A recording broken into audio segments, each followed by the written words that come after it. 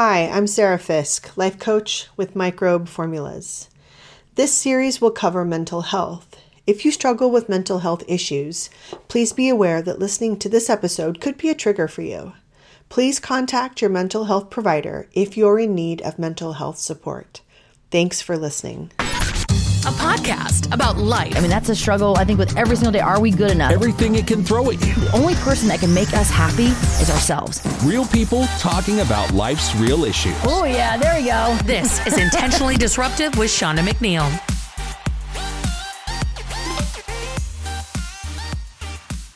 All right, it's a brand new month and a brand new series. This series this month is called No Perfect People Allowed. We're talking all things mental health awareness month coming up next month.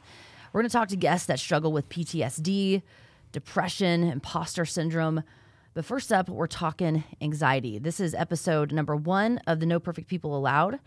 And we're calling this episode Dear Anxiety. It's me, Dylan. I feel bad putting you in your name into this because I feel like, we're looking at each other. I am the most anxious human being on the face of the planet. So this is like something that affects my life every single day, every second of the day. Yeah, it should be you just interviewing yourself. Right? Or you, yeah. Or me interviewing you. Or we is interviewing each other, I feel. Sure. I mean, we can take that route for sure. The clear definition of anxiety, I looked this up, by the way, for the podcast, a feeling of worry, nervousness, or unease, typically about an imminent event or something with an uncertain outcome. Yeah. Anxiety is basically just your brain's version of fake news. I mean, right? Yeah. I mean, you see it and you freak out and you're like, this could happen. This is going to happen. Oh my gosh, what are we going to do? And then the spiral begins. Yeah. Yeah. And it'll sometimes take you into like a pretty dark, depressive state, you know? I think it was you that said that, you know, we were talking about Dave, your husband, and I was like, man, I feel like I also deal with depression. And you're like, well, those two things go hand in hand. Absolutely. They're like best friends. So yeah, they are.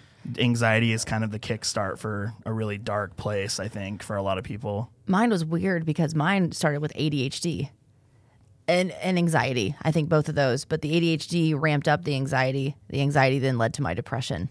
Wow. Yeah. So it's just like those three things kind of go hand in another hand. Yeah, 3 hands. Three hands. Yeah. 3 baby hands. Yeah. So your definition was like basically like an excessive worry. Yeah, all the time. I mean, like I wake up every single morning and I am like my biggest fear, my worst fear is just like getting up out of bed every day. Like that's what I deal with every single day. And Dylan, I know you and I talk about this whenever we both get into work. We're like, man, I mean, it's tough. Just getting up out of bed is like, what's going to happen today? Oh my gosh, yeah. What is going to happen today? Yeah. And for me, I started my doctor put me on Wellbutrin, 8 years ago, maybe? I don't know, maybe it could have been longer. I was on it for a long time. And I've been off medication for about a year, but the medication side of things for me, the Wellbutrin helped like dramatically. Oh my, it was like night and day. And I noticed the difference being on medication right away. Probably within like 2-3 weeks, it was like, okay, I'm good. I'm in a good place. But now being off of medication, I'm about as raw as it goes. I mean, I'm this is who I am 1,000%. Yeah. But I also know, and you and I both know, working for a wellness company, that, and I'm not saying this because my boss would be listening, and I'm not saying this for any type of endorsement or anything like that. Our products for the wellness company we work for have changed my life because it starts with your gut as well. Absolutely. So like I may have been genetically wired to have anxiety, but my poor gut health just ramped it up. And since being on like our Microbe Formulas products, my anxiety has it's not as extreme. Yes. To where the point where I don't even take prescription medication anymore. Well, it's like 70% of serotonin is produced in the gut. Yeah. Oh, absolutely. So, I mean, Yeah. if you have poor Look gut, at you dropping knowledge. yeah. No, I mean, if you Knowledge drop. if you have poor gut health, I mean, obviously with serotonin, you know, because people one of the most common antidepressants that people take are called SSRIs, right? Yeah. Which is a selective serotonin reuptake inhibitor. And what that does is that ultimately gives you more serotonin than your brain is used to in the synapse, right? But like, if you really look at the core problem, like you said, addressing that gut health problem, boosting it by a lot, again, 70% is a huge deal. Oh, and I have my gut health so wound tight, like just healthy. Yeah. Again, because the products that I use and the supplements I use, that I don't even have to take prescription medication. That's been about a little over a year now, I think, is for me. And it's completely changed my life. However, I'm still amped up. I mean, I'm still about as anxious as you can get. Sure. But it's not to the point where I need to be medicated anymore. Yeah. Yeah, no, absolutely. Absolutely. Well, today, I'm going to get choked up even like just talking about it, but I almost canceled this episode. I didn't even want to, like, I woke up this morning and I'm like, I was struggling to get out of bed. I was struggling to face the day, basically. And the first thing that I read when I woke up was your post last night. I think you posted it. And I wish, can we read it? Yeah. Do you feel like reading it? I mean, sure. It's basically just kind of like, I had a pretty rough night myself. So, I'm feeling okay today. I mean, that's sort of the issue, is that it kind of punches you when it feels like it.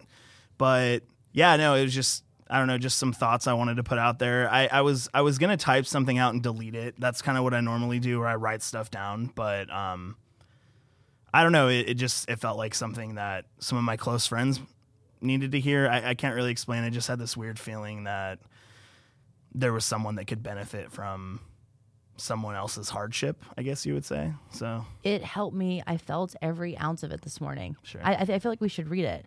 Yeah. Do you want to read? I want you to read it in your words. I'm happy to read it. Sure. You want to pull it up? Yeah. So basically, what I wrote last night was, I try hard to smile at those who face me. I try hard to provide words of validation and love to those that need them. I try to put on the appearance of someone that always has a valuable perspective. I try hard to love myself. I try hard to feel worthwhile. The truth is, just like you, most days I'm completely lost. I struggle to get out of bed and get myself out my front door each morning. I struggle to connect with the world around me because of how upside down I feel compared to everyone else. I struggle to pause at specific points in the day to pat myself on the back and remind myself how proud I should feel and how well I'm doing despite everything previously mentioned. I meet personal injections of self-hatred and degrading tendencies. I meet regular disassociation and feel as if reality isn't all that real. I face intense waves of grief and reasonless sorrow. I meet assumptions that everyone around me hates me at all times. I meet suicidal ideations and often use them as a coping mechanism for the absolute exhaustion I feel. Despite this, I will continue to try hard to smile at those who face me. I will continue to try hard to provide words of validation and love for those that need them. I will continue to try hard to put on the appearance of someone that always has a valuable perspective. I will continue to try hard to love myself. I will continue to try hard to feel worthwhile. And basically all I said was, I'm mentally ill. I've always been, and to some degree I always will be. To those that feel alone in their emotional sand trap, you're not. People like you walk among you. They pass you on the sidewalk. They share traffic with you. And they stay awake at night battling the concept of trying the next day again. I'm in tears, just like you reading it and me reading it this morning. That post is what got me out of bed this morning, because it's like just trying to be hard, just trying so hard to get up and just face the day. And This is so why I'm crying. This is exactly why I was like, I'm canceling the recording today. I'm canceling. We have a bunch of podcast recordings throughout the day today, and I thought, man, should I go in there like this? But I'm like, yes, absolutely, because this is how I'm feeling. This is what we're talking about. Yeah. And I'm so sick of pretending. I always say that I'm so sick of putting this happy face on that everything's okay, and it's not. You know. And so when I got into the office this morning, and I see you standing outside, what I do? I mean, I instantly just start crying. So I'm like, oh God, your post helped me so much this morning. And I just appreciate you. I appreciate you. And I'm glad it did, and kind of like what I was saying earlier was, you very well could have canceled this, but I think that this topic alone, I don't know, it's going to be more impactful and it's going to go a lot further considering the fact that, you do have that cut today, like, I mean, realistically what this podcast does is it sort of like, it disassembles like people's perspectives, their issues, their feelings. And I mean, you yourself try to put your shoes in yourself in the shoes of your guests. Right. And I think that if you did an episode like, Dear Anxiety, knowing you like I do and knowing that you have anxiety, I just don't think this would have been as meaningful to the people that need to hear it if you were putting on that face you're talking about, right? Well, one thing I've realized doing this podcast, and we're only this is only the 4th series we've done, and when I realized, coming from the radio industry and pretending a lot of the time. I mean, Dylan, you're in here, you engineer most of our podcast recordings, and you've worked in radio and things like that. I felt like over time I've almost covered up a lot of who I am because I was afraid of what people would think, for one. 2, people don't want to hear these things. They don't want to hear these deep feelings and emotions and the bad days. Everything has to be good. You have to put this happy face on to face the world. And over time, that's going to eat you alive. And that's exactly what it's done to me. And, I don't know. I just feel like even starting this podcast, I felt like I started out at the beginning being super open and raw. But what I've noticed, like even like when we did our series 2 and 3, when I'm listening back and I'm obviously eating myself alive and so hard on myself, but I'm realizing that I'm kind of inserting my old radio habits. Sure. You know what I mean? Like inserting those radio habits of pretending like everything's okay. Everything has to be super scripted and everything has to flow well and everything has to be this certain way. And I don't want to do that with this project. I don't want to do that with this podcast. That's not what it's all about. It's about connection and connecting with you being in here with me and connecting with people listening and us being able to help people. That's what the podcast is all about. And I don't know. I'm having one of those days where I don't want to pretend. I don't want it to, I don't know. I don't want to pretend anymore. Yeah. No. And I know you'll probably shake it out of me in like 3 more months when we're sitting in here in the studio and you're engineering going, Shonda, you're doing it again. You're doing it again. You're pretending like everything's okay. And that's giving a nudge. That's sort of, like you said, I have a background in radio as well. And radio is very informative and it's very logical. It's very entertaining, right? Those 3 things don't mesh well with real human connection. They don't. So you have a structure of, let's say, a segment or an episode or whatever, you're on the air. You have these cues, you have spots that need to be played, and then you have, whatever else you're doing. It's basically formatted for you. That's the word. It's a format. Yes. And feelings aren't formatted. They're not. They're not. So and for somebody to say you have 2 minutes. You have 2 minutes. Right. Legit. And you're in the program. It'll say talking time 2 minutes. It's all you got to be in and out. Yeah. How can you how could you do that in 2 minutes? You can't. You can't. You can't. And I don't know, that's why this podcast is so different, and you're right. I probably will shake it out of you if I notice that, because absolutely this is real. It's like, is. I've talked to you a million times. You and I've had some deep conversations. We've talked a lot, prior to us sitting down now, and we wouldn't have had the bond that we had if I got Shonda McNeil, like that wouldn't have happened. I've never been that way. I've always been, now I've been with people on the radio who have, I think, but I've always gotten into trouble with talking about feelings or trying to insert them, and not so much me sharing my feelings, but getting other people to share theirs. Like we're running out of time. I don't know. That could be why my radio career ended the way it did, because I couldn't agree with how it was set up. Maybe. I don't know. Well, yeah. I mean, like, I had pretended like everything's okay. Totally. Absolutely. Totally. Corporate settings are at times calloused, right? You're almost like, it's like you're the bottom of this foot. Yeah. And you can traverse through these rough terrains, right? Stresses and whatever your job throws at you. But the moment you start stripping that away and get rid of those calluses, every sensation is amplified. Yeah, so absolutely. when you're like working in radio, for example, or whatever job you have, and that callus gets removed, what you end up with is discomfort because everything hurts. Yeah. Everything hurts. Yeah. You know, you're kind of when you're putting yourself out there too. you are, and the real you exists in a world that doesn't welcome that. Yeah. And absolutely. And you have to play it safe. That's hard. Yeah. That's hard. You know, a lot of Absolutely. people don't connect.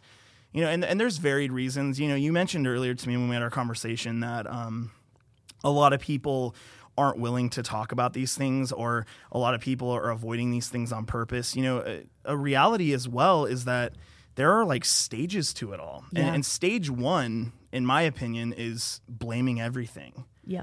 You know, you can't go inside and compartmentalize and work on things if you are shifting blame to everything, whether it be your living space, your job, your relationship, your friendships, whatever the case might be.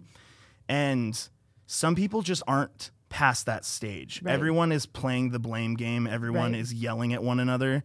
So for us to sit here and talk about accountability and talk about how we feel outside of the world that got the ball rolling in terms of anxiety, people don't, it doesn't resonate for a lot of people because they're just not there. Yeah. Right? Yeah. So, I mean, give it time, and then you're going to have a whole new wave of people that are figuring it out. But the current people that don't have it figured out, we can only hope that at some point they will have it figured out. Right? Yeah, I hope so. I Yeah. hope so. But that's the thing with me is that I allowed the outside world to bottle me up. Mm-hmm. And it's kind of blaming, right? Sure. That's kind of blaming a little bit, but I allowed it to happen. So even though that was the cause, because I felt like, okay, every time I express something, I'm told not to. So let's put that away. And then over time, what does that do? That you explode, right? Absolutely. You explode. And so I allowed the outside world to make me so-called safe. That's a word that I use. Like you're safe. Like, okay, we could have you do, whether it be a radio show, we could have you do a TV show or be the face of this because you're safe. We know you're not going to get out of control. You're not going to have too many feelings. You're black and white. You're logic. Well, what that has done to me over time, I'm chronically ill. I suffer. I'm 38 years old. And I'm legit, science shows I have a body of an 87-year-old. My body is so crippled with chronic illness. And I've had to see a therapist since I was 15 years old to figure out how to navigate this. And this is what's happened to me. And here I am. I would never in a million years cry my face off on any radio show that I've done radio for 20 years. Never would what happened today happen on a normal day for me. But now I'm at my breaking point, and I'm just I'm not hiding it anymore. And like I said, you're going to be in here with me recording these episodes. Most of the time you are. And if you see me getting back into radio mode, that everything's okay, punch me in the face. I will slam my fist. Yes. And slam my, you know, and I want do whatever you need to do. I want to be clear about something. You know, when I talk about, you know, us being accountable, I'm mainly referring to people that have mood disorders or people that have, you know, hormonal imbalances, right? You know, we're talking about like serotonin, and then we're talking about norepinephrine. If people have like, you know, an offset of a certain hormone, Yep.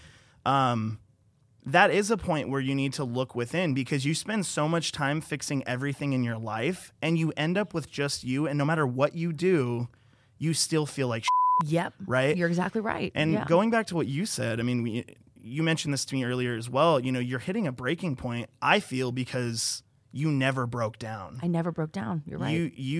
You tried to stay calloused as long as you could, and now the skin's cracking, right?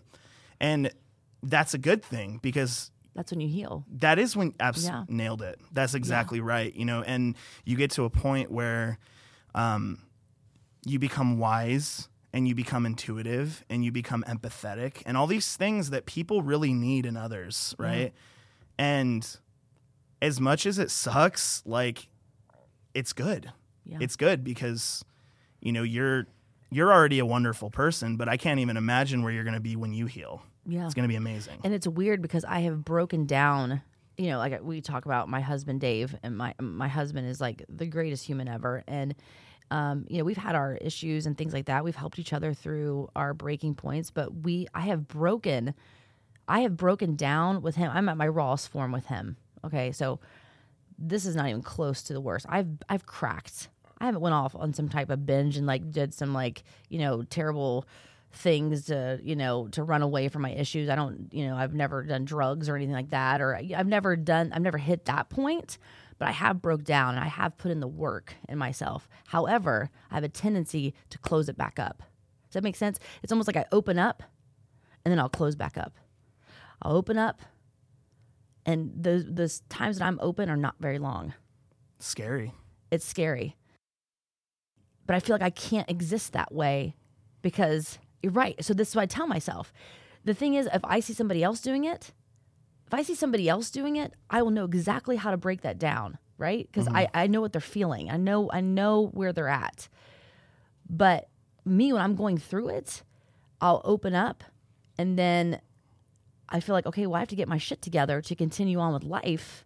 So I'll just take this to my therapist next week or whatever, we'll dissect it, or I'll process it alone. I meditate every day. But I have hit my breaking point. I guess is what I'm saying. Yeah. I have been there. Just a lot of people don't see it. It just, No, you hide. You hide. Yeah, absolutely. I hide from the outside world. I've found you. Yeah. Yeah, you have found me. I'll walk into a room and Shonda's in a corner just losing it, and I'm just like, hey, dog. Yeah, right? What's up? And you're the most intuitive person I know. You pick up on energies, and you are like, what's going on? Like you could point it out, you could sniff it out in a second, and you've absolutely sniffed me out. Sniff. Yeah, sometimes totally. You stink. I stink. Yeah. I stink of closed up. Yeah, I'm all closed up. But I really value you and Dave like a lot. Fun fact for those that, I'm sure they've heard Dave, and Dave. He'll be on the next episode of this. Yeah. By the way, talking about depression. Dave has been a huge part of my life, and I don't think he realizes it. A lot like Shonda, I also break down quite a bit, and I do it in secret, and Dave, being me in 10 years, sniffs me out. Yeah. I'll be walking by and he can just tell, and he'll be like, hey, dude, come here for a second. And he'll shut the door and he'll ask me the worst thing you can ask me. How are you doing? Yep. That is the worst thing you can ask me, because I will lose my mind. Yep. So Dave is, in my opinion, one of the greatest human beings I've ever met. And I mean that because, he is. When you face anxiety and depression, you tend to generalize. And one of my generalizations is that people suck. That's something that I struggle with every single day. And when I want to remember that there are good people in the world, not to he is my boss and everything, but I remember Dave, because it's like, it breaks me out of that. It's like, people are terrible. People let you down. People hurt you. People disappoint you. Yeah. And I don't identify with anyone. Mm-hmm. And then I just remember Dave but going back to my point with you and Dave, I don't know, it seems to me like your guys' relationship has grown immensely since you have broken down. Yeah, absolutely. Right. Absolutely. And the thing is, him and I were at the same place. We both pretended like everything was okay. We both were, for a long time. For a long time, we both pretended like everything was okay. Right. And now I don't know if it's like I don't know. I don't even want to probably dive into that, but like the whole gender thing, I feel like women, because we talked about this before the podcast today. Logic and emotions, you know, like I feel like I have, even though I'm not into gender roles, I told you, like if I was born any earlier than 1982, I would not have survived. You would have been burned as a witch. I've been burned as a witch. Yeah. And it would have been a miserable life for me, because I absolutely I'm all about equality and everybody being treated equally. And so, I don't know if it is one of those things where women are just expected to keep their shit together. I mean, I grew up, my parents, that's how it was with my family, and I watched that generation after generation, but I think I just naturally consumed that, and without realizing it, that maybe I have to be the more emotionally controlled one. But also, you sound like most men. No, seriously. No, I know. You sound like most men. I know. Yeah. I know. And then, I include the obviously the toxic childhood that I had, and can connect that with being a woman. I think I just, I don't know. It's a cesspool of disaster, basically, is what it is. It's just a messed up, toxic way of living. Yeah. That's just, there's no other way to describe it. Well, going, sorry, I'm repeating myself so much here, but I think the whole premise of opposites attract is complete bullshit. I firmly believe that. We had a long conversation out in the parking lot. Seriously. There's there's some merit to, let's say that, okay, like my ex-girlfriend, and I won't get too much into that. She got me into hiking, and that wasn't something that I was normally into. That's rad. That's not necessarily the opposite. That's just something new, right? And there's value in that. You can find really cool hobbies, interests in different types of people, but, there are, I think the societal stapled relationship is someone that's logical and someone that's emotional. And I hate that. Mm-hmm. I hate that. I was my biggest hero in my life was my mother. Mm-hmm. Right. And I heard, Carly sitting in here, or Kaylee. Oh my gosh, I messed up her name. Carly. Kaylee was sitting in here, and they did an episode, and they all talked about their parents. Oh right? Yeah, because you were engineering that episode, and you and I were kind of sitting there like, okay, yeah. Yeah, and the thing is my mom was she was emotionally intelligent, right? Mm-hmm. And what I mean by that is,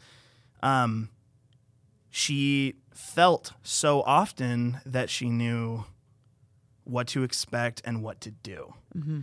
Now, the problem is, and I also hate gender roles. I hate it. I don't fit the standard of any man you'll meet, right? I'm like the least manly dude on the planet. I'm not aggressive, and again, this is like stereotypical, right? I'm not aggressive.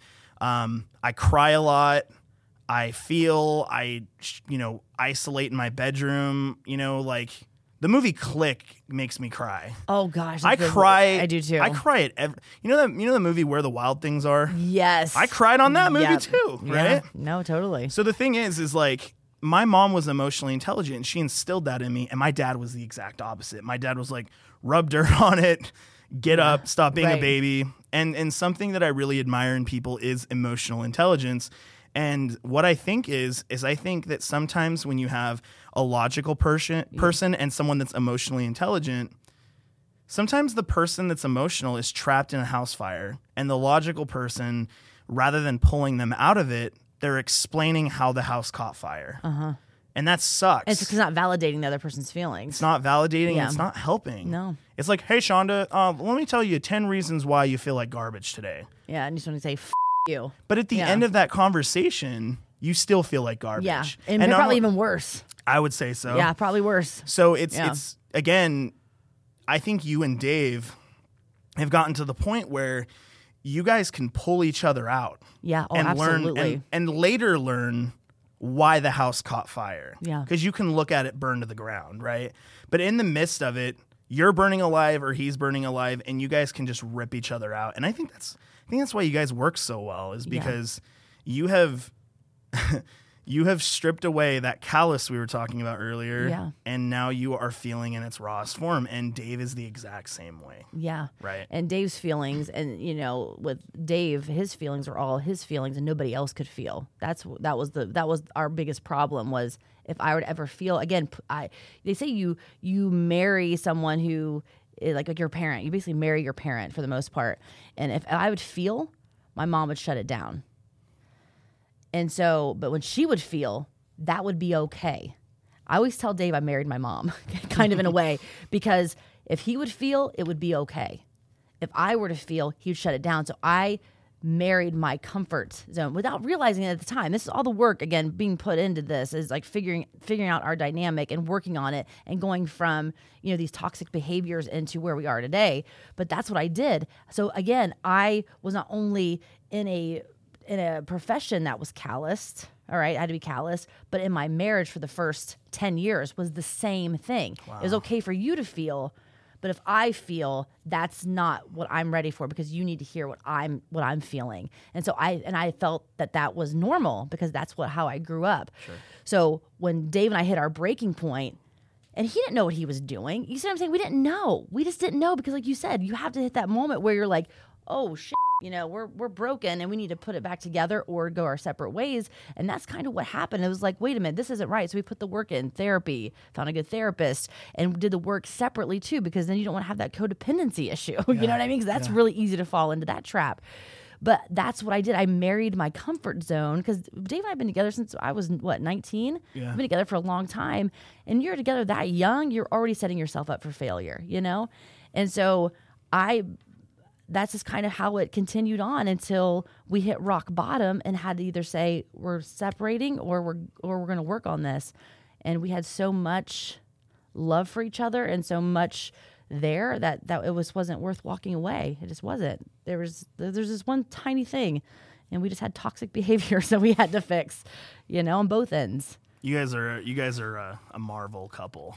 Marvel couple. It's pretty cool. It's pretty cool. I told you. So it's Dear Anxiety. It's me, Dylan, and we've talked about nothing that involves Dylan and the anxiety. But I don't want it to be focused on you and me just sitting back in the cut like whatever, like I don't have any issues and I'm crying within seconds of the recording. You know what I mean? That's not fair, and I don't want to do that. So.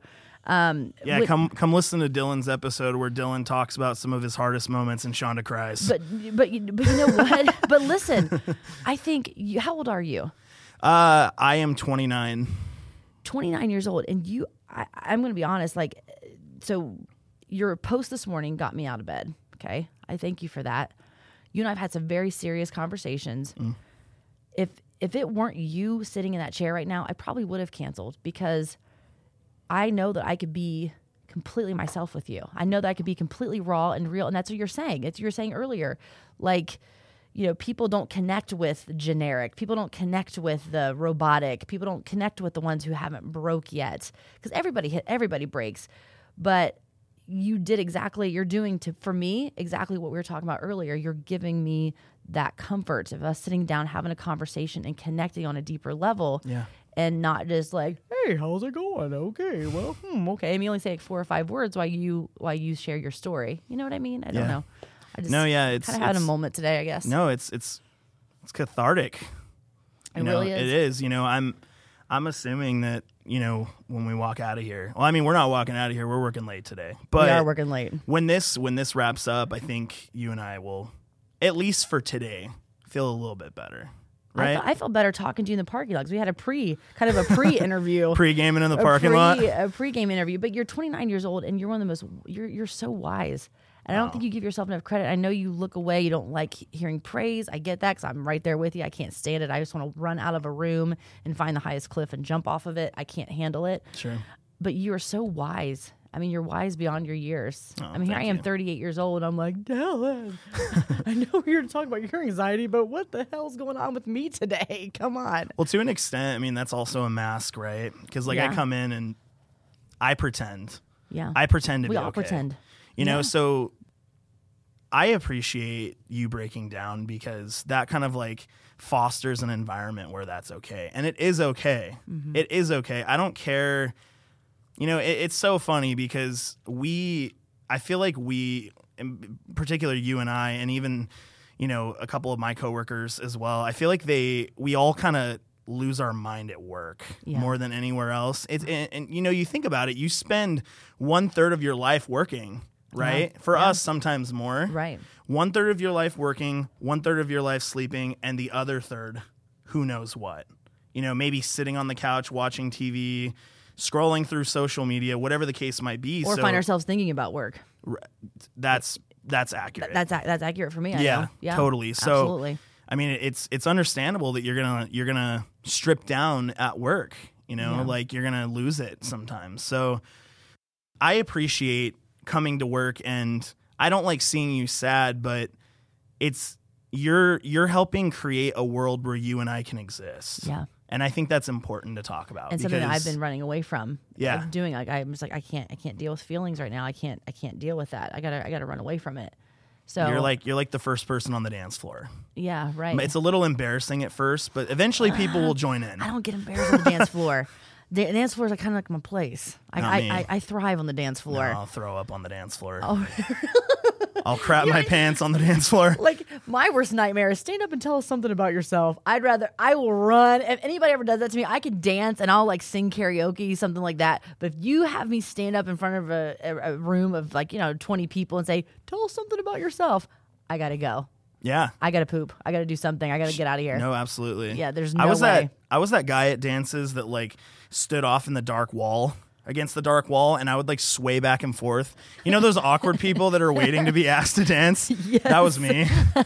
You know, I would pretend like I had a dance move. I would like sway from left to right. But what would happen is I was weird. I was weird in school, like everyone, because like most of my interests and hobbies are considered cool as an adult. My mom always told me that. She's like, Dylan, one day you're going to be cool. Right.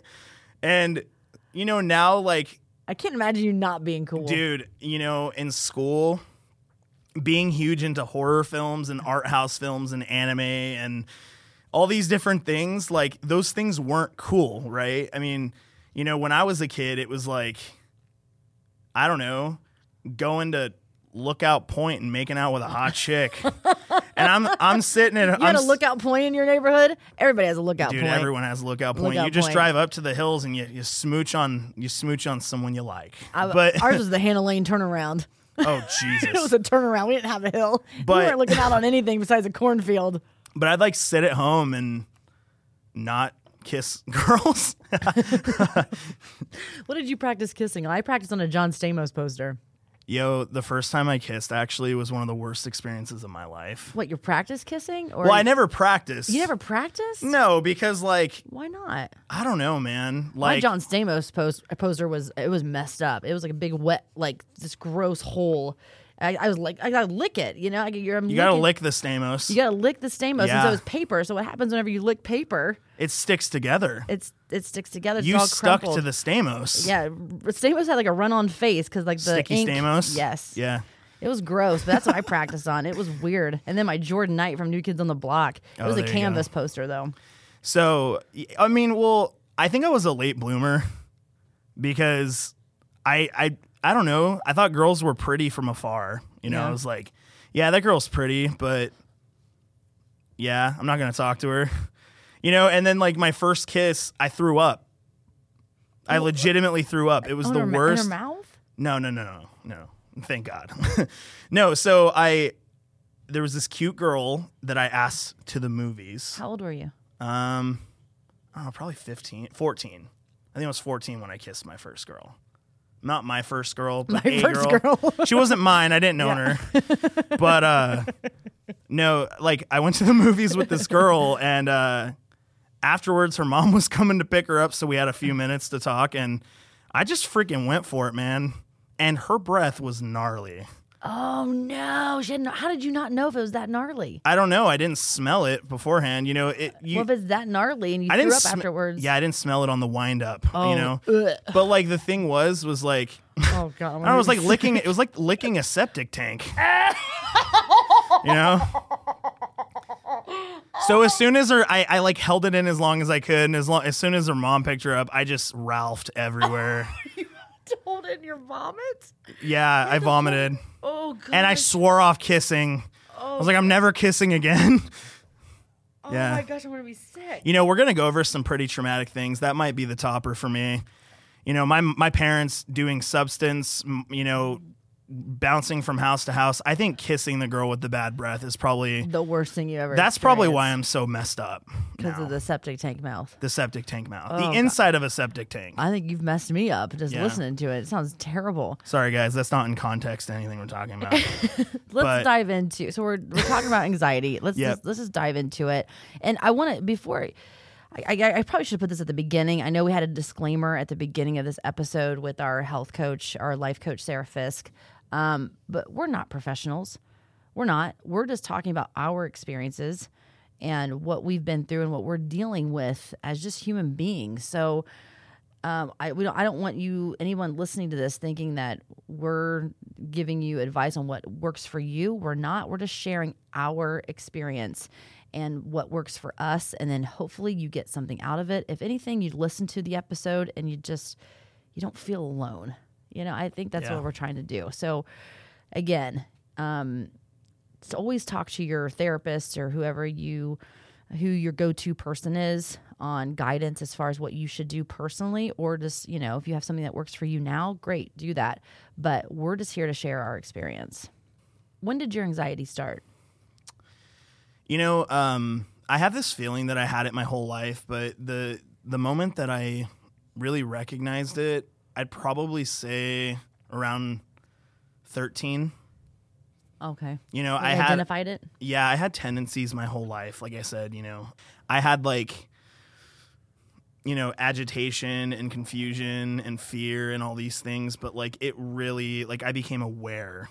I really started exploring my brain when I was 13. I started thinking about it, because when you're young, you just kind of, reality is reality and you just go with it. But then when you get old enough to start having intricate thoughts, you're like, what is this? What does it mean? Yeah. So I'd say probably 13, maybe. And do you think, so I guess this is where the science gets involved. People are like, oh, they were just wired that way. They were just wired with anxiety. I know for me personally, from the moment I entered the world, I was born into an anxious environment. Mm-hmm. My household was just constant drama and chaos Yeah. from the moment I was born. Do you feel that was kind of your situation too? I think about that a lot. The whole nature versus nurture thing. My childhood was very intense. And I'm not sure if that caused it.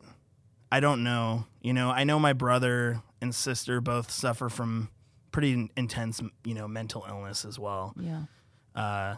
Or, poor mental health, that kind of stuff. But I think it had a lot to do with it, kind of similar to you.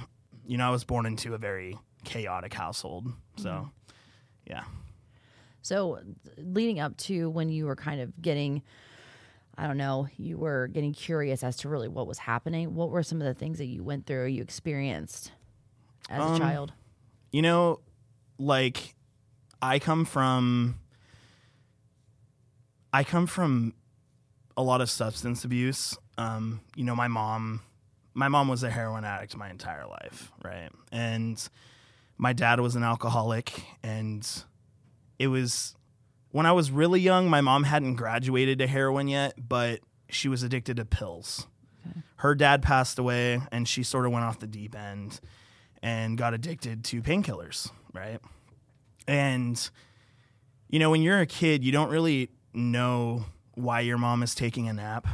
You're just like, oh, people nap, or, you don't know why your dad's not there. Because my dad was gone a lot, and he it's not like for work. Like, my dad would just leave, right? And you don't know why. You're just, that's just your normal, right? So I'd say, one of the first moments where I knew something was wrong was, my mom OD'd. She overdosed. When you were a child? When I was a child. My brother and I were at home, and my dad wasn't there, and my sister wasn't there, and my mom came home from work and went into the bathroom like addicts do and didn't come out. And, we were banging on the door, screaming. My brother and I were terrified. We're like, what is going on? Did she fall? Did she hit her head? And we had to call an ambulance, and, I saw my mom get taken out on a stretcher because she overdosed, right? Oh. And I mean, that was sort of in my head, that's the top of the slide. Yeah. For some people, it's hard to identify when things really start going wrong. And I know that's, there had been a lot leading up to that for my dad. But that's sort of when I saw our family is dysfunctional. So that happened, and then my dad left my mom after the overdose. Yeah, he didn't help her or get her treatment. Because he was dealing with his own stuff, which you said he drank a lot. Yeah, my dad, Yeah. I don't know if it was as bad at that time, but I do know that my dad relied on alcohol to relax and deal with stress, and he left my mom. I remember it perfectly. My dad had bought this RV, and it was this really exciting thing because he was like, yeah, we're going to go camping and all this stuff. And he literally one night my mom was asleep. I saw it happen. He just loaded up his stuff and he drove off. And I didn't see him. He didn't say anything to you guys? No, I didn't see him for years. Wow. I saw him leave, and my mom didn't have a job at the time. She had lost her job. Mortgage starts to slip. I know they filed for bankruptcy and it was all this stuff, but ultimately what ended up happening is that my mom got arrested. And so the story goes, my mom and I were basically at home, and my sister called my mom. Someone stole her bike or something. So my mom jumped up and put me in the van, got in the van, and she was really, really high. And we drove through someone's yard and crashed. Nearly took someone's house out. How old were you at the time? 5, I think. Do you remember it? Oh, yeah. Yeah. And years later, I would always joke about it with my mom, and she would get really upset. Yeah. Dude, I feel like we're talking. Yeah, my mom was the same way. If she'll hang up on me if I just want to kind of process something as I was going through my work and my therapy, my childhood and stuff like that, cognitive behavioral therapy type stuff. She just hang up the phone. I'm like, dude, let's talk about this. I forgive you, but let's have a talk. Yeah. So I can have this have your perspective as well, Sure. what you're going through. Because now I'm just kind of trying to put the pieces together. Please help me understand this. Yeah, and one of my ways of processing is joking. I like to laugh, and I like to make people laugh. So do you ever laugh at because I know you just kind of did it. You're like, my mom got arrested, and then you laughed because it's a funny memory now. Yes, and it never was to my mom. And what's funny about it? Some people would look like, why is that funny? Because I do the same thing. I'll say, yeah, my dad died, and then they're like, why did you just laugh about that? It's I just get really uncomfortable. Yeah. Or it's I try to shed humor on something. Sure. And it's really dark and sometimes strange for people to kind of comprehend. But dude, I'm so guilty of doing that. Well, the reason it's so funny is because, and my mom, again, she never found it funny. But at some point in my life, I started laughing at it. Yeah. Because it's absurd. Yeah. I don't think people understand that sometimes when I laugh, I'm not laughing at tragedy and I'm not laughing at seriousness. I'm laughing because of how insane it is. Yes, you're exactly right. Yes. Yes. Because get this. Okay, so we crash. And one of my mom's best friends, who's a cop, a detective, she comes up and she opens the door, and I'm sitting in the seat of this crashed van. And these neighbors or the owners of this house are outside, and they're like, oh my gosh, and it's chaos. Yeah. And my mom is trying to smooth it over. She's making every excuse in the book. She's like, oh, I was tired. Right. And you remember this. Yeah. Very vividly. Yeah. And what's so funny about it is the detective comes up and she goes, were you wearing a seatbelt? And I looked at her and I was like, no, Yeah. And that's what got my mom arrested. Oh. So did you My mom got arrested, and I sailed her down the river. My mom got arrested because I told the cop, I was like, I wasn't wearing a seatbelt. And at some point in my life, that became funny because I would try to make my mom laugh. I'd be like, Mom, remember that time I got you arrested? And it would just be funny. So Did she didn't find it funny? never. Though. Never. It would always. She felt really guilty about it. Did you ever feel bad for thinking that maybe you're the reason why did you ever internalize that, really take the blame for that? Not with that. You I mean, didn't. there are things with, children where we think things are our fault. For me, it was always being mistreated. If I was mistreated, I felt like it was my fault. Yeah, me too. Yeah, that's how I am too. Yeah. My mom loved me way too much for me to even think for a second that she got arrested because of me. You know, and I would always laugh. I tried to make those moments funny to her because my mom did eventually clean up, you know, way down the line. Right. And she was really, that was a burden to her. So what I would do is I would try to make those moments funny.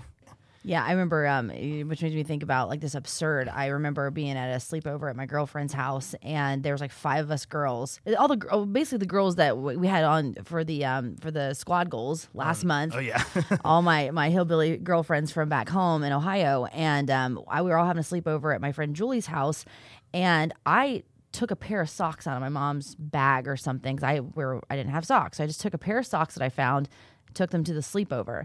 She calls my friend's house like at midnight. Okay, midnight. I have her on like speakerphone because I'm thinking like, what's up? You know, we're in the middle, we're watching movies or whatever, and she is screaming bloody murder, breaking all my CDs, bashing my stereo with God knows what. Wow. Breaking my furniture, terrorizing my room, and trashing my room because I took a pair of socks. Like I took a pair of socks, and it didn't even faze me. And my girlfriend's like, holy shit, what's going on with your mom? Like, what the heck? And they had witnessed her doing these, like having these crazy behaviors over the years. And I thought it was so crazy. I'm like, well, she'll buy me a stereo next week when she's calm. You know what I mean? Like, I don't know what else to say. But that was your normal. But I would laugh about it. Yeah. And people would get so uncomfortable because I'm like, what? She's having a bad day. You know what I mean? Like, I mean, I'm not gonna lie. That sounds pretty funny. Yeah, right? I mean, Right?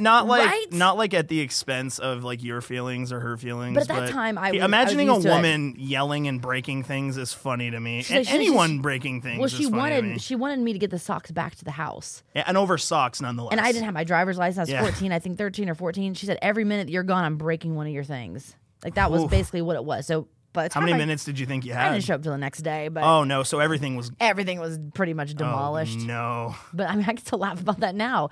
Real quick, we have to. We'll take a quick break. Here's Microbe Formula's life coach Sarah Fisk with the one thing you need to know. Hold up. Here's one thing you need to know. Hi, this is Sarah Bybee Fisk, life coach with Microbe Formulas, with one thing you need to know about anxiety. Anxiety is the body's response to the perception of a threat or danger, and it's actually totally normal. Oftentimes, what happens is when we have an anxious response to something, rather than just being with the anxiousness, we judge it, we tell ourselves it shouldn't be happening, we wonder why it's happening, and we go into this way of thinking that actually inadvertently increases the anxiety because we're telling ourselves it shouldn't be happening. This is terrible. This is not what should be happening to me. Why is this happening? I thought I had dealt with this. We go through all of these judgmental thoughts about the anxiety that actually make us feel worse. One of the things that we can do when we are in an anxious episode is to just talk to and be with ourselves as we would a small child. I know you're feeling anxious. It's okay. I'm here. I'm going to be with you until this passes. It's okay. Nothing has gone wrong. Because that allows us to just be with ourselves in compassion rather than judging and criticizing and worrying about the anxiety, which just makes it worse. It's got you thinking, doesn't it? You're like, give me more. This is Intentionally Disruptive with Shauna McNeil. All right, so the accident happened. You were 5 years old. Yeah, and then next thing I know, we lost the house. I don't really know where my mom went. I think she went to rehab, and it was like court ordered.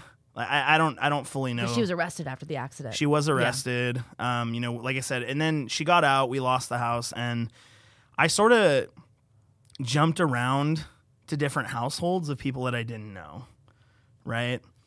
And this went on for a few years, and there's really nothing. It's so funny, I was telling my therapist about this. That was like 3 years. Yeah, but it feels like 5 minutes. It's almost like my brain doesn't remember. I don't know why. Maybe it's not significant enough to remember. I just remember living with people and life going on for a few years. So it just seems like a very short period, but it was actually like 3 years, right? And then I go to live with my dad. You know, my dad comes back into the picture, and I would say that's where, you know, even seeing my mom, you know, overdose and our accident and all the other stuff, my dad leaving, it's funny because I feel like things really went downhill when I moved in with my dad. That's where things got bad. Oh, really? Yeah. Okay. Because he's probably, his alcoholism probably ramped up at this point, right? Because you said it wasn't really bad when you were young, but it got worse. Yeah. Yeah, my dad drank a lot. So, again, you know, my mom was always there to sort of balance out the whole dynamic of you need to be strong, you're a man kind of thing. But now my mom wasn't there. So I had a lot of pressure put on me to be strong. And you already said that you're not wired that way. Like you are, I'll quote you, you're the least manliest person. It's true. Yeah. Yeah. So This was tough. and it was like to the extent of him being so mad at me that abuse eventually came into the picture. Yeah. And I don't know if that's because I didn't meet his expectations. You know, we were talking a minute ago about blaming yourself. Yeah. This is where I started to blame myself because I just couldn't understand it. And you were how old at this time? I was like 8 years old. Okay. Yeah. And, you know, Were your brother your brother and sister, were they there with you? no, Or, okay. they went to other people. Okay, We were gotcha. all split up. Okay. Oh. So, yeah, I mean, I just couldn't understand it. I was like, why do you hit me? Why do you degrade me? Why do you yell at me? You know, it was so weird. It like made no sense. I was like, I'm not, you know, it's weird to be 8 years old and reflect and be like, am I a bad person? Yeah. Like, why is this person hitting me? You know? And, that carries over into my adulthood. You know, I think I think that's where a lot of my issues come from, is always feeling like a bad person. Yeah. Sorry, I'm getting emotional. No, but please do. so yeah, that went on until I was like 13, and he had a girlfriend at the time for that period of time, and she was super abusive, like maybe even more so than he was. So like I guess you'd say stepmom. Yeah. I mean, you told a story a second ago about the whole socks thing. Yeah. You know, I have a similar story to that. I took a pencil out of their bedroom for school because I needed a pencil. Yeah. And do you know what stinging nettle is? What is it? Stinging nettle? So it's a plant that when you touch it, it shoots needles into your skin, Oh, geez. right? I don't know if anyone out there knows what that is, but because I took a pencil, she wrapped some in toilet paper and just beat me with it.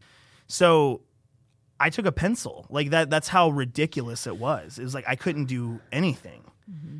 You know, that like CPS at one point got involved, and that was the worst because they would leave freaking notes on our door. You know, there's like no discretion. There isn't. And I think that's because CPS was at my house quite a bit too. And it was like my grandmother turning my mom in and all that stuff. Like that was like my childhood as well. Like, and I feel like, I don't know, it's weird because when you're a kid, you don't want to be, I guess your situation would be a little bit different, but I couldn't imagine not being with my mom, even though it was terrible to live there. I couldn't imagine the alternative. And that was, again, that anxiety, like, oh my gosh, where would I go? Like, this is not that bad. Tell myself it's okay. Everything's going to be okay, you know, and knowing damn well that it's going to be another terrible situation. No, you know? it was prison. Yeah. It was prison. Yeah. You know, like I said, at the age of 8, like, am I a bad person? Yeah. You know, like, I know this sounds crazy, but, you know, so some bit of information about me, you know, and I said it in my post that you read. One of my biggest setbacks in my life is that I struggle from what's called suicidal ideation. Yeah, me too. Yeah. And what that means for those of you who don't know is that I fantasize about killing myself a lot, like every single day. And it's like long drawn out fantasy. Like it's like I imagine myself going to the store. I imagine myself buying a rope, like all this crazy stuff. And I sit there and I daydream about it, and I can't help it. But do you do it now? Because I noticed, like, because, you know, we had kind of sort of similar childhoods. I found like the suicidal ideation took place when I was younger.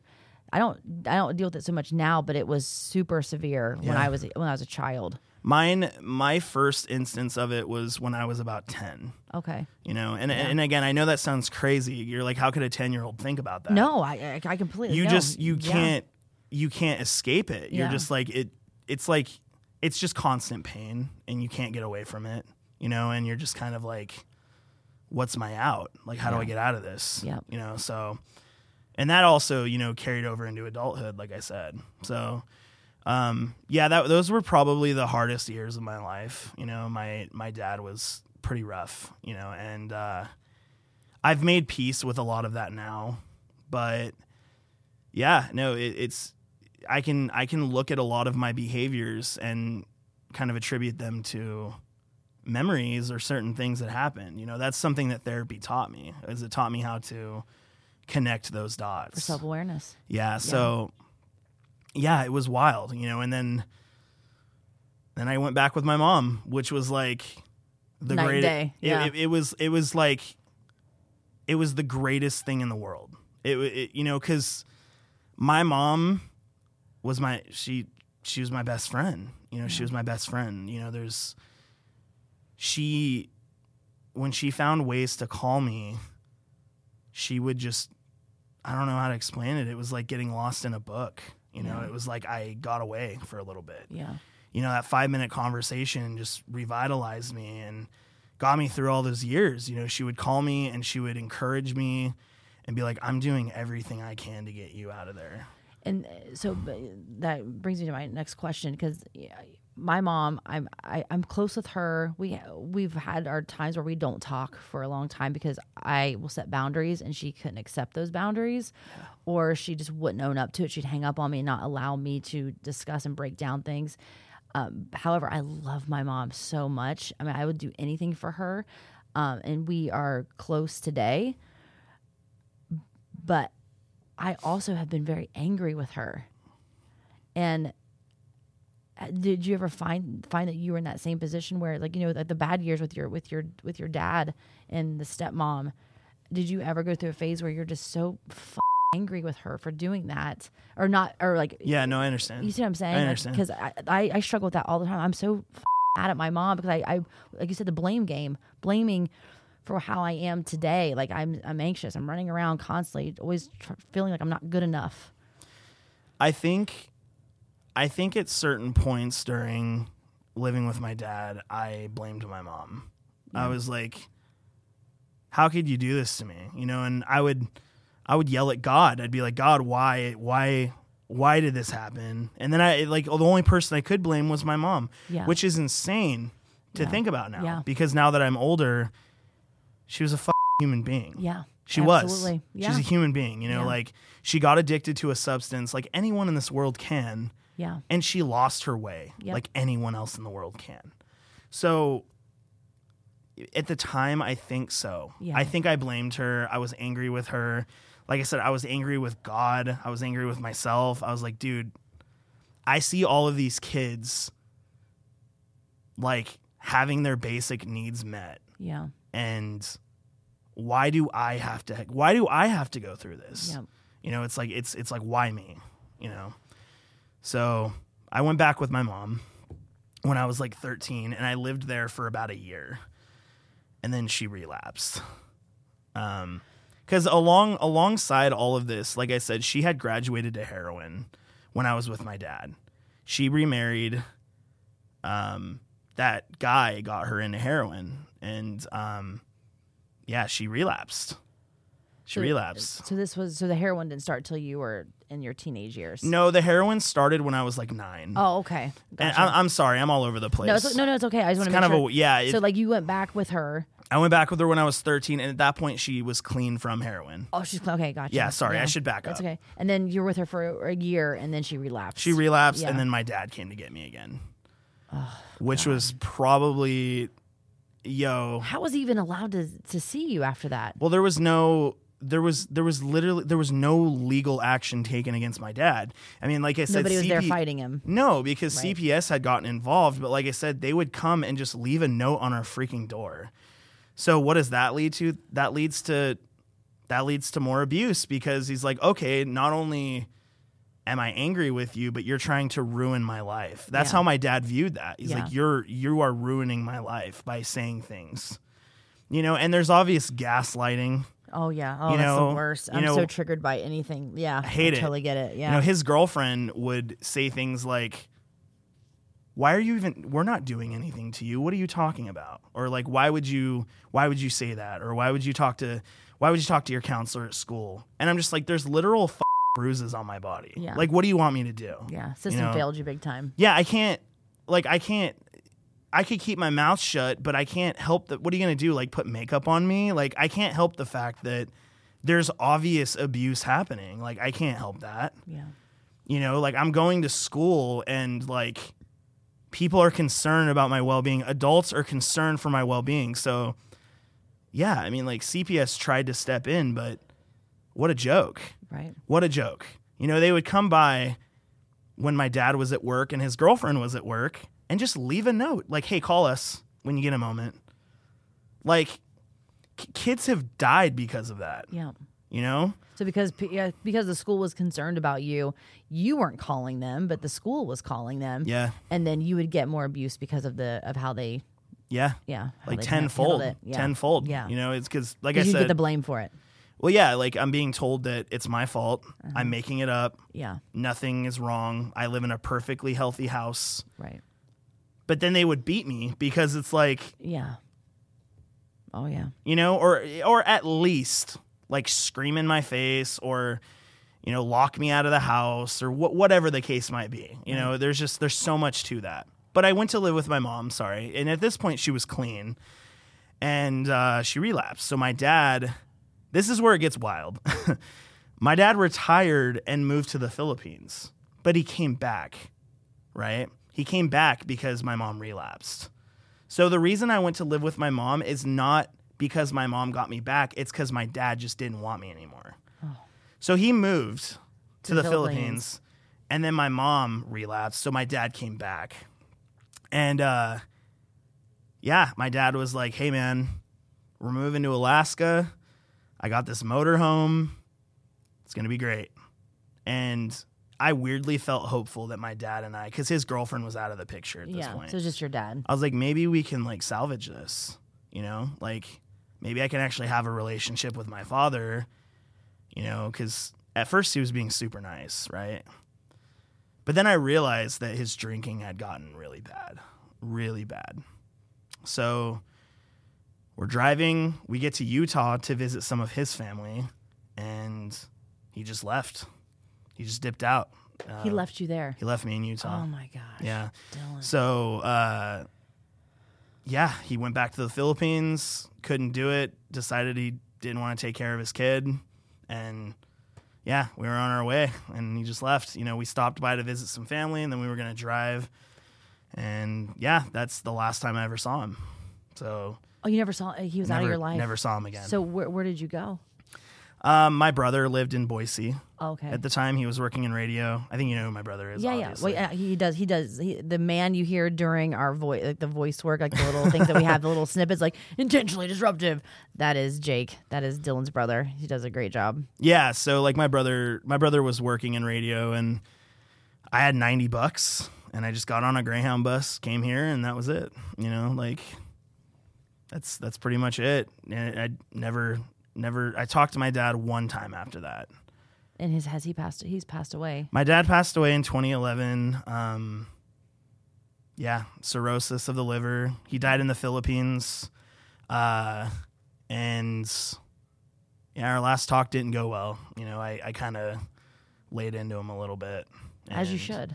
And he laid into me, and we were like, hey, we hate you. I hate you. And he died like shortly after. So, and I think this by now, is like going into those conversations, you don't do it for them, You do it for yourself. Yeah. And you have to expect that their reaction is not going to be what you want it to be. Right. But you just get it off your chest, and you at least, I know like a lot of therapists say, write a letter. Don't send it. Just write the letter. But there's some times where you're just so bottled up, you want to scream at them and shake them and headbutt them and do all the things. And I know this is a pretty sensitive subject for you. You just recently lost your mom. Yeah. And what year was that? I lost my mom in 2019. Yeah, so it was pretty. Yeah. It wasn't very long ago. at all. No. And that was probably the worst thing that's ever happened to me. So, yeah. How do you think? What are you doing now? Because I mean, again, whenever if I'm want to be raw and open, and it's going to happen at work sometimes. Like you said, we're together all the time. You're always my go-to person. I know that you'll understand. Yeah. And you have put in so much work for your self-awareness and coping and doing those things. What advice do you have for people? And I'm curious too. Like, what do you do? What do you do day to day to get through the tough times? Oh, that's like one of those questions that's hard to answer just because so many processes in the brain don't make sense in words, and or they're just things that you can't verbalize too well, yeah. I mean, it's hyper focus, it's like, what can I pull from this? And as cliche as it sounds, like, what can I pull from this? There's obviously situations that I haven't pulled from yet. My mom dying was like, I have no words for it. It's like the backbone. Sorry, sorry. You don't have to apologize to me. The backbone of my stability and getting me through hard times is gone. So it's like, when times are tough now, what am I supposed to do? How am I supposed to get by without her? Mm-hmm. Because things were hard.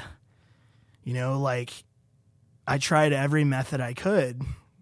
In my 20s, I drank a lot and I did drugs and I partied and I did everything I could to try to feel better, but the only constant that was there was her. Always.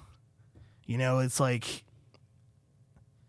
from my childhood on, I went through so many different avenues of confusion and anger and pretty much every emotion that I'm capable of feeling, and she was always there to be like, hey, it's okay. You're amazing. You got this. I'm sorry that life has done this to you. I'm sorry you slipped through the cracks, and people didn't pay attention, but I pay attention. Mm-hmm. I love you, and I'm sorry I failed you, but I'm right here. Yeah. She's not there anymore. It's almost like you're some sort of balancing act in a circus. Yeah. And your whole life, the net is there in case you fall. And then one day they just decide to remove it because the show is on now. Yeah. Life started now.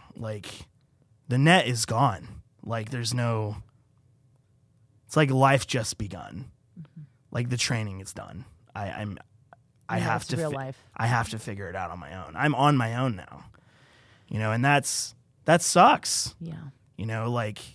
But going back to your initial question, I try to pull from things, I got to a point where I fixed everything that I possibly could in my life, and I still felt bad. I stopped drinking. I stopped doing drugs. I stopped smoking cigarettes. I stopped caffeine. I stopped drinking caffeine 4 years ago. Anything that I could to isolate, a process of elimination. Right. Yeah. And I still, at the end of it, felt crappy. So it's okay, now what can I do? And for me, a huge space for relief, and it's not for everyone, has been medication. Mm-hmm. Medication has been huge for me. I'm medicated. But that's only part of it, right? Medication, therapy, effort. Yeah. Those are the 3 things for me that have worked. I'm medicated to be open to change. I go to therapy to learn and discuss change. And then I apply the effort to implement change. You're mentioning therapists, and you and I have been seeing therapists for a long time. It's got to be the right therapist. Yeah. So many people see terrible therapists. I've been there. Yes, Yeah. I mean, like plural therapists, and you have to find the right one. Like I found mine in Houston, and I just can't let her go because like it took me so long to find her. Yeah. That no matter what we got to do, you have to be my person. I've never found anybody like her ever. But yeah, if you go to a therapist and you don't feel comfortable, you don't leave feeling something, or it's time to go find another one. If you feel even more confused and you're triggered by your therapist, go find another one. There's good therapists out there. They just take a while. Yeah, it's like it's bad enough that you have to spend money to get help. Right? But yeah, if you're going to spend a lot of money, money, it's not cheap. No, it's not. No. You know, if you're going to spend money, at least talk to someone you trust and tolerate, right? Yeah, I agree with absolutely. you 100%. Like that's some good advice. One of my favorite things about having discussions with you, and if you don't mind, what's your mom's first name? Marla. You do this often, and I love it so much because your face lights up every time you talk about her. What's like the best? You always quote her in conversation. Yeah, I've had people tell me that. You do, and it's the cutest thing, but it's also one of the things that I get out of our conversations. What's the best one-liner for you that your mom, like her advice? So this is crazy, but yeah, and you're right. Sometimes I sound like the water boy. Mama say it. No, you don't sound like that. Mama say you're shedding humor on it now. Yeah. But no, I vocalize my mom's words because that's the only way she can still like live on. Right. Like her, and it also, it helps me listen to my words, or it helps me listen to my voice, her words, and it almost helps me cope when I talk about her. You know, it's almost like she's giving me advice in that moment. Yeah. So if I'm giving someone else advice, if they ask for it, because nothing's worse than getting advice when you don't ask for it. I hate it. But I'll typically relay something my mom said because I, in that moment, need it too. You know? So she's helping 2 people at once. So my mom, over the years, had said so much. She's so impactful and so inspiring, and so the last conversation we had, we had a conversation 2 days before she passed. She was in the hospital. She had a heart attack. She was super mad at me. And I was like, "What's the matter with you?" She's like, "It just bothers me that my son isn't doing what he loves." I'm like, "What do you mean?" She's like, "Well, you make films, you write music. Why aren't you doing that? Why?" I'm like, "I don't know, Mom, because I can't. Like, I'm making a good living doing what I'm doing now." She goes, "Okay, well, promise me this. If opportunity ever comes knocking, you're going to open the door, right?" I'm like, "Yeah, Mom, okay."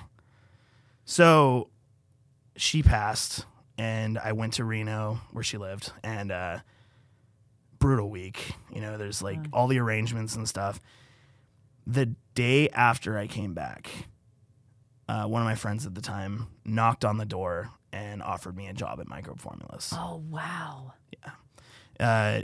In media, which is something that I've always wanted to do. Yeah. Ever since I was a kid, I wanted to make films. Like, films have been, you know, we talk about like if there's avenues or forms of expression or ways to get away, movies have been that for me. Yeah, absolutely. Music has been that for me, and a lot of people. And ever since I was little, I always wanted to make films. It's been something that You're I've so always... good at it. Oh, shoot. Thank you. You are so. I know you're looking away again. You're looking away, look down. But, you know, You're so good. You're so talented. I don't know if it's divine intervention. I don't know what it is, but the timing was really weird. So I left my job of like 6 years. I had a pretty established career there, and I took a chance because I promised her that I would. And here you are. So your question was, what are the best one-liners? What are the best one-liners? Or the best one-liner. Yeah, I think, I mean, again, the cliche, if opportunity comes a knocking, open the door. But like for me, it sort of just taught me like, it's okay to take chances. It's okay to believe in yourself. It's okay to love yourself. It's okay to try, you know, and this might blow up in my face. I don't know. Yeah. But I'm like a year and a half in with this company, and I'm doing okay for, you know, I'm doing all right. You're doing awesome. And so even after death, she still changed my life, you know, to this day. I love it. You know, and yeah. Yeah, I mean, just us. I mean, look how we started out this episode today. Yeah. I mean, I've been a mess. I have been a mess today. Sure. And now that we're getting ready to wrap this up, it's like I feel, because we had that connection, we've had this conversation, we've broke things down a little bit and reminded ourselves of where we come from and what we accept each other for who we are and accept ourselves for who we are. It's like this is what this podcast is all about, you know, is just making sure people feel connected and feel not alone and hopefully take something from it. Yeah. And, you know, like Shonda said, you know, we defined, or she defined anxiety.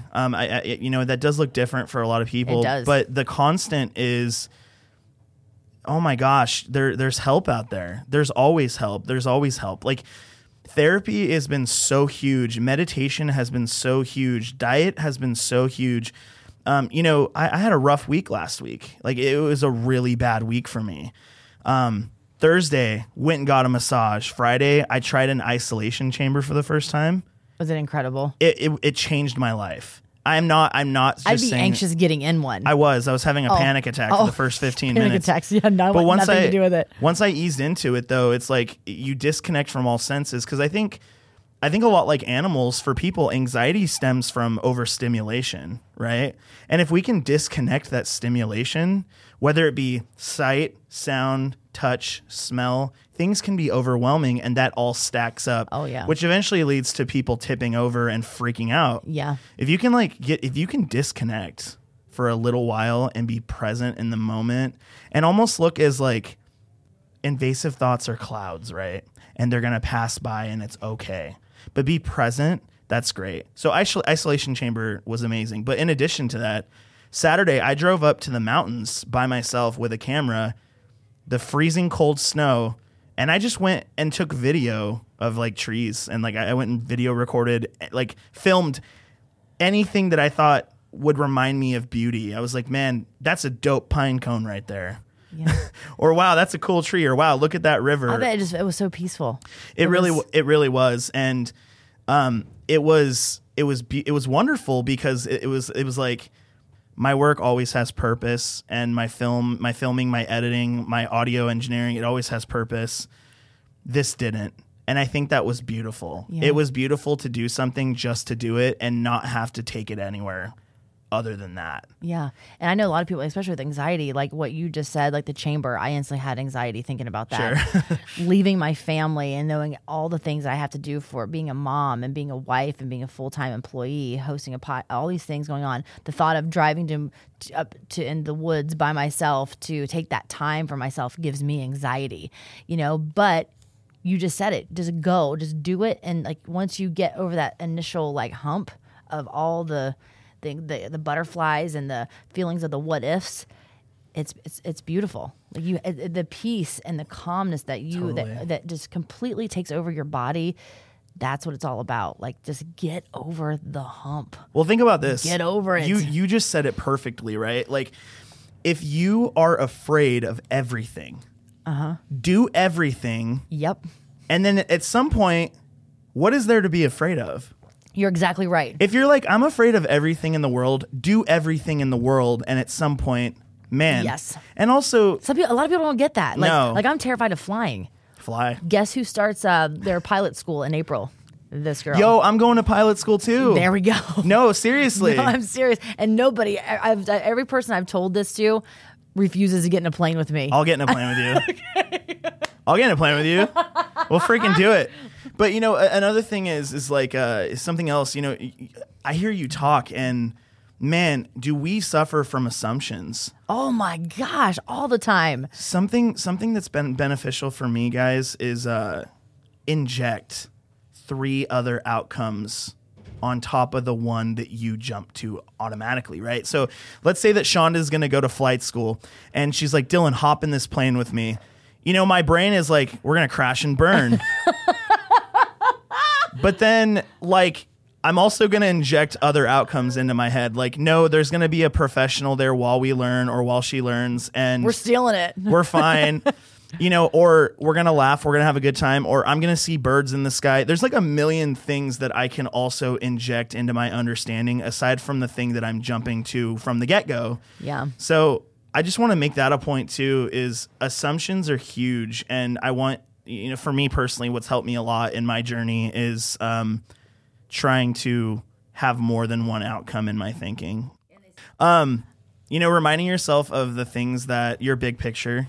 You know, my big picture in life is I want to be a filmmaker. My big picture in life is that I want to have a deep, intense connection with those around me. And I eventually want to build a world where I don't feel like an outcast. Yeah. You know, I want to build my world. And, you know, sometimes I slip up. You know, sometimes I feel alone. We're human. It's gonna I just want to happen. make sure that I succeed and that, you know, because I'm going to get the chance to die someday. Everyone does. Yeah. You know, but I don't want If there's a pill that I could take right now today, I would take it to live forever. Isn't that crazy? Yeah. I've had a doctor like break that down, and they're like, "Oh, well, you're never going to be happy in your life if you feel that way." Well, okay. Okay. Well, that's another therapy session, but all right. But reminding yourself of your big picture, you know, what is your intention in life?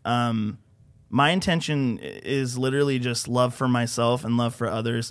You know, Dave said that a lot of my downfalls are my superpower. Yeah. And sometimes That's true. superpowers can overcome you. Uh-huh. But Your kryptonite. if you can learn to harness the things that you feel worst about, wow, you can do some good in the world. You really can. Yeah, absolutely. So anyone that's listening with anxiety, I just want to remind you that you have help at all times. There's always help.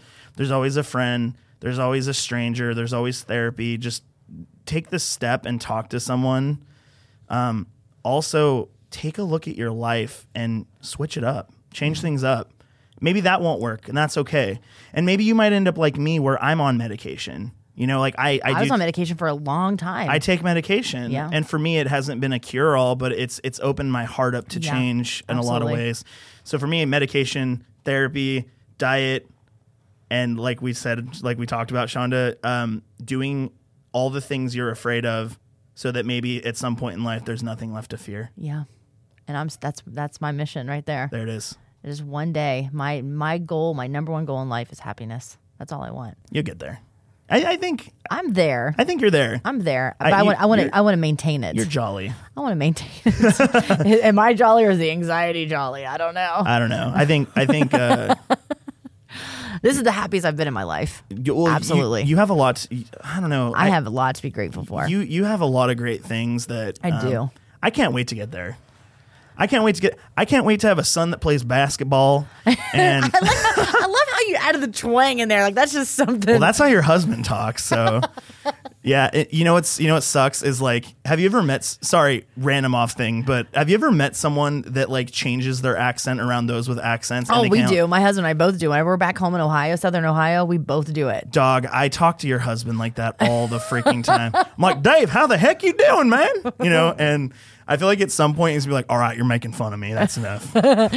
Speaking of Dave, coming up next week is episode number 2 of the No Perfect People Allowed series. My husband, Dave, will be joining the podcast to share his story dealing with depression. The episode is called Nothing Man, which I think it's a Pearl Jam song. Yeah, Pearl Jam. No, it is Pearl Jam. It is Pearl Jam, Yeah. yeah. That's next week on Intentionally Disruptive. Intentionally Disruptive is presented by Microbe Formulas. Visit us at microbeformulas.com.